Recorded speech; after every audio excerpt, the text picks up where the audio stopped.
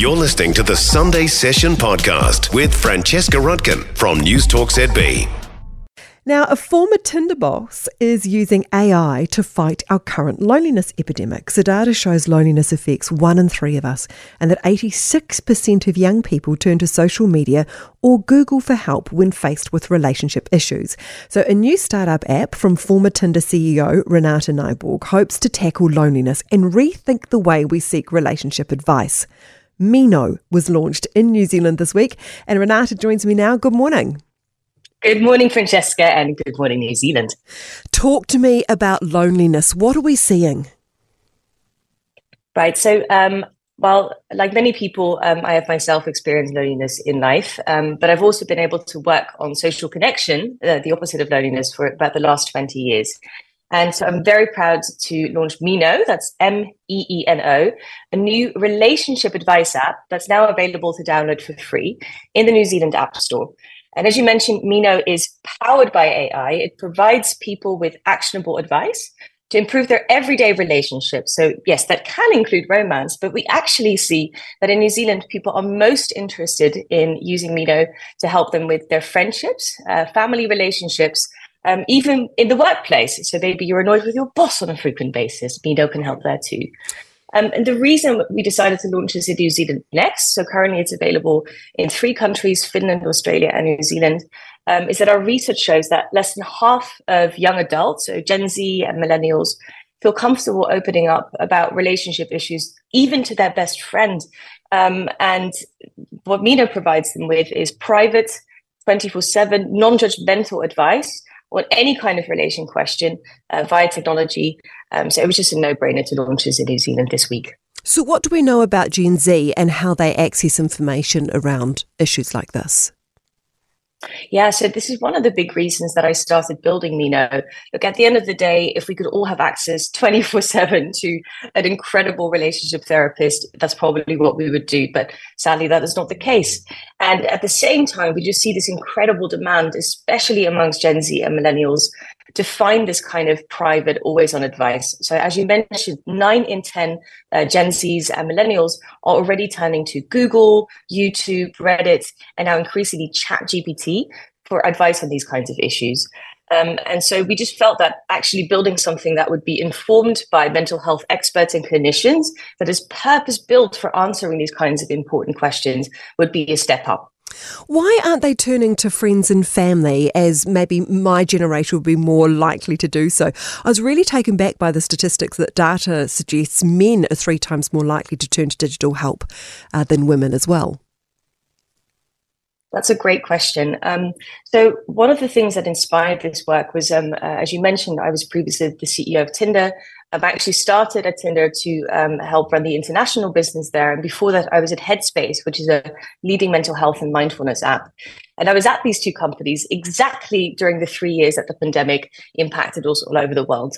And so I had a front row seat to seeing the impact of this generation really having their social skills just completely interrupted for a number of years. People that normally would have been in the classroom, learning to read body language, some of these things that make us fundamentally human, simply were not able to do this.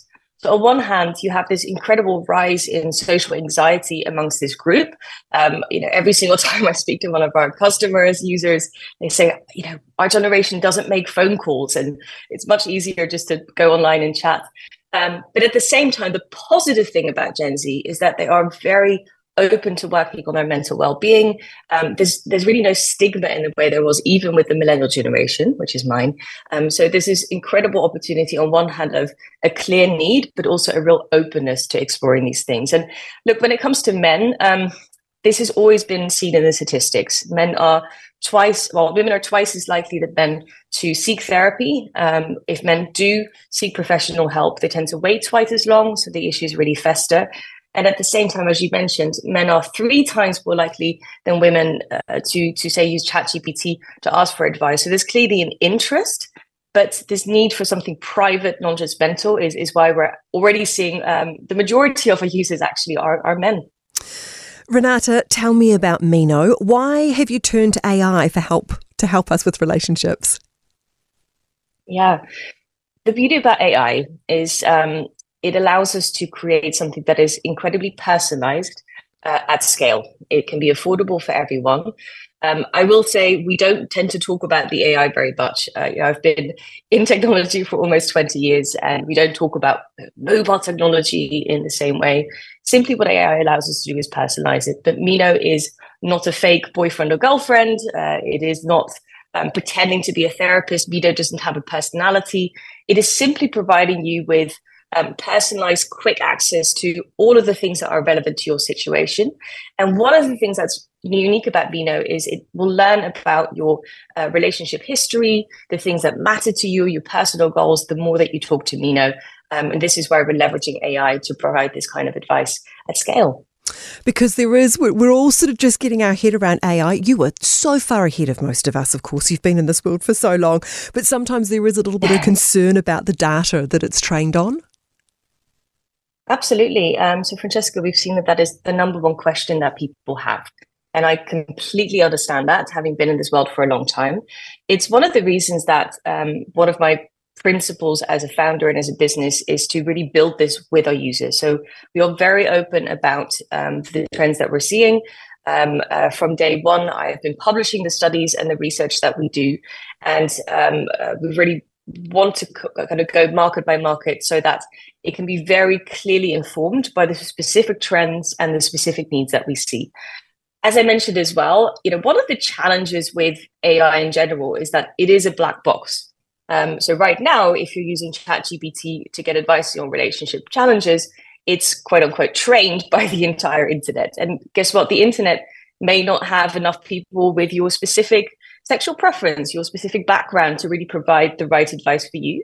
So when you go through Mino's onboarding, I will mention this to anyone downloading the app on the App Store today. We ask questions about your age, your gender, and so on. And we do that so that we can really ensure that the relationship advice that we provide is tailored to your situation. Thank you so much, Renate. That was Renate Nyborg, former Tinder boss and now founder of Mino. For more from the Sunday Session with Francesca Rodkin, listen live to News Talk ZB from 9 a.m. Sunday or follow the podcast on iHeartRadio.